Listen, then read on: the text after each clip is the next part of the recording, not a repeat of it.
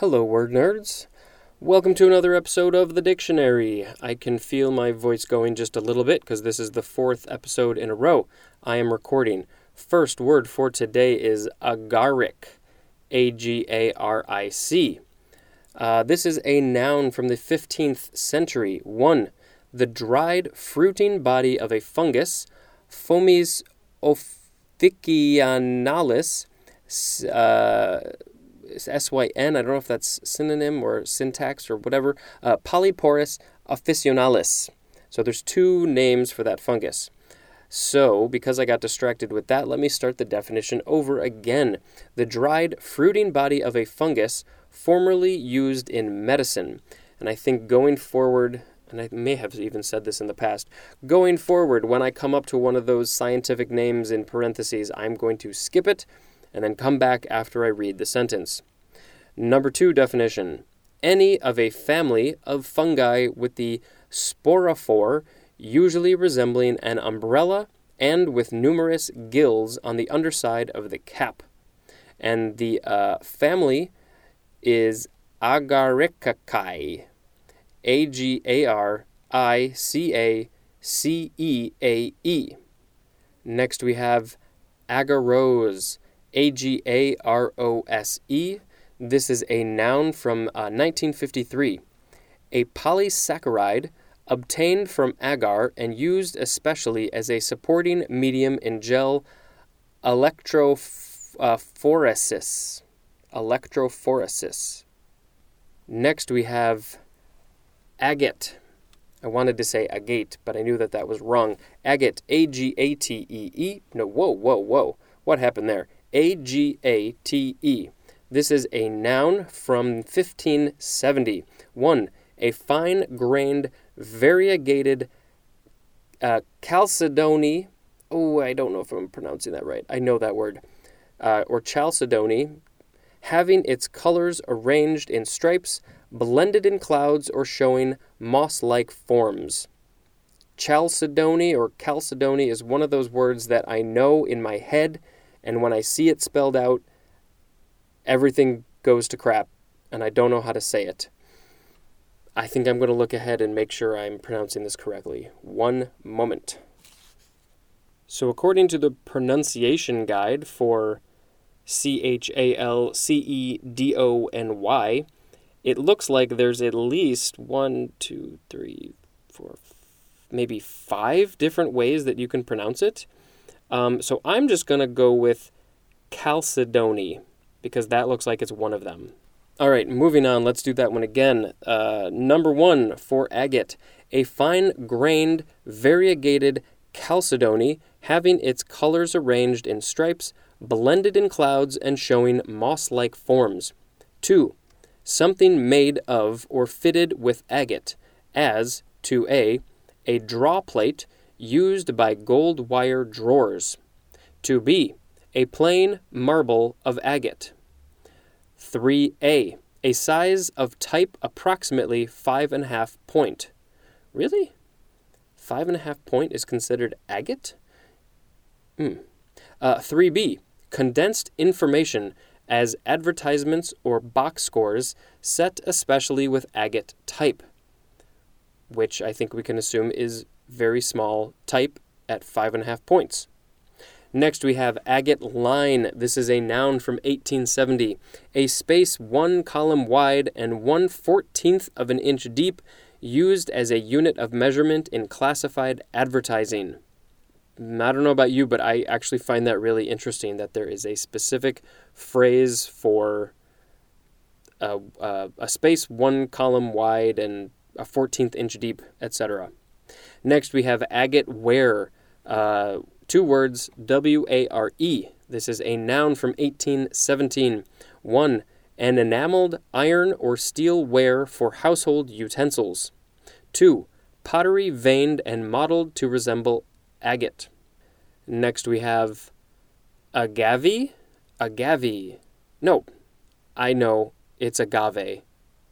But here it's showing agave. That's what it's saying, that's the pronunciation. A-G-A-V-E.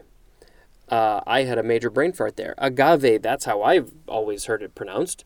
but this says agave. This is a noun from 1763. Any of a genus of plants having spiny, margined leaves and flowers in tall, spreading panicles, and including some cultivated for their fiber or sap or for ornament. And the genus is agave of the family Agavaceae, and that is the agave family. The etymology says this is from the New Latin agave, which is the genus name, which is from the Latin a daughter of Cadmus. So agave was a person, the daughter of Cadmus. I don't know, I'll have to look it up. And then is from the Greek agaue, A-G-A-U-E. Again, really don't know how to pronounce that. And there is a little black and white drawing of an agave plant. Next we have agaze, A-G-A-Z-E. This is an adjective from 1720. Engaged in the act of gazing. Just like we had, agape and ajar, which we will see soon, is a similar type of word. Next we have AGC, all caps. This is an abbreviation for Advanced Graduate Certificate. Next we have AGCY, all lowercase. This is an abbreviation for agency. And it's not much of an abbreviation because they only got rid of 2 of the 6 letters. Next we have age, first form of the word age, A-G-E. This is a noun from the 13th century. 1A, the time of life at which some particular qualification, power, or capacity arises or rests, as in the voting age is 18. Specifically, it has the synonym majority. 1B, one of the stages of life. 1C, the length of an existence extending from the beginning to any given time, as in a boy 10 years of age. 1D just has the synonym lifetime. 1E, an advanced stage of life. 2, a period of time dominated by a central figure or prominent feature, as in the age of Pericles. As 2A, a period in history of human progress, as in the age of reptiles or the age of exploration. 2B, a cultural period marked by the prominence of a particular item, as in entering the atomic age. 2C, a division of geologic time that is usually shorter than an epoch. 3A, the period contemporary with a person's lifetime or with his or her active life. 3B, a long time, usually used in plural, as in, haven't seen him in ages. I think it's funny that the definition is just a long time.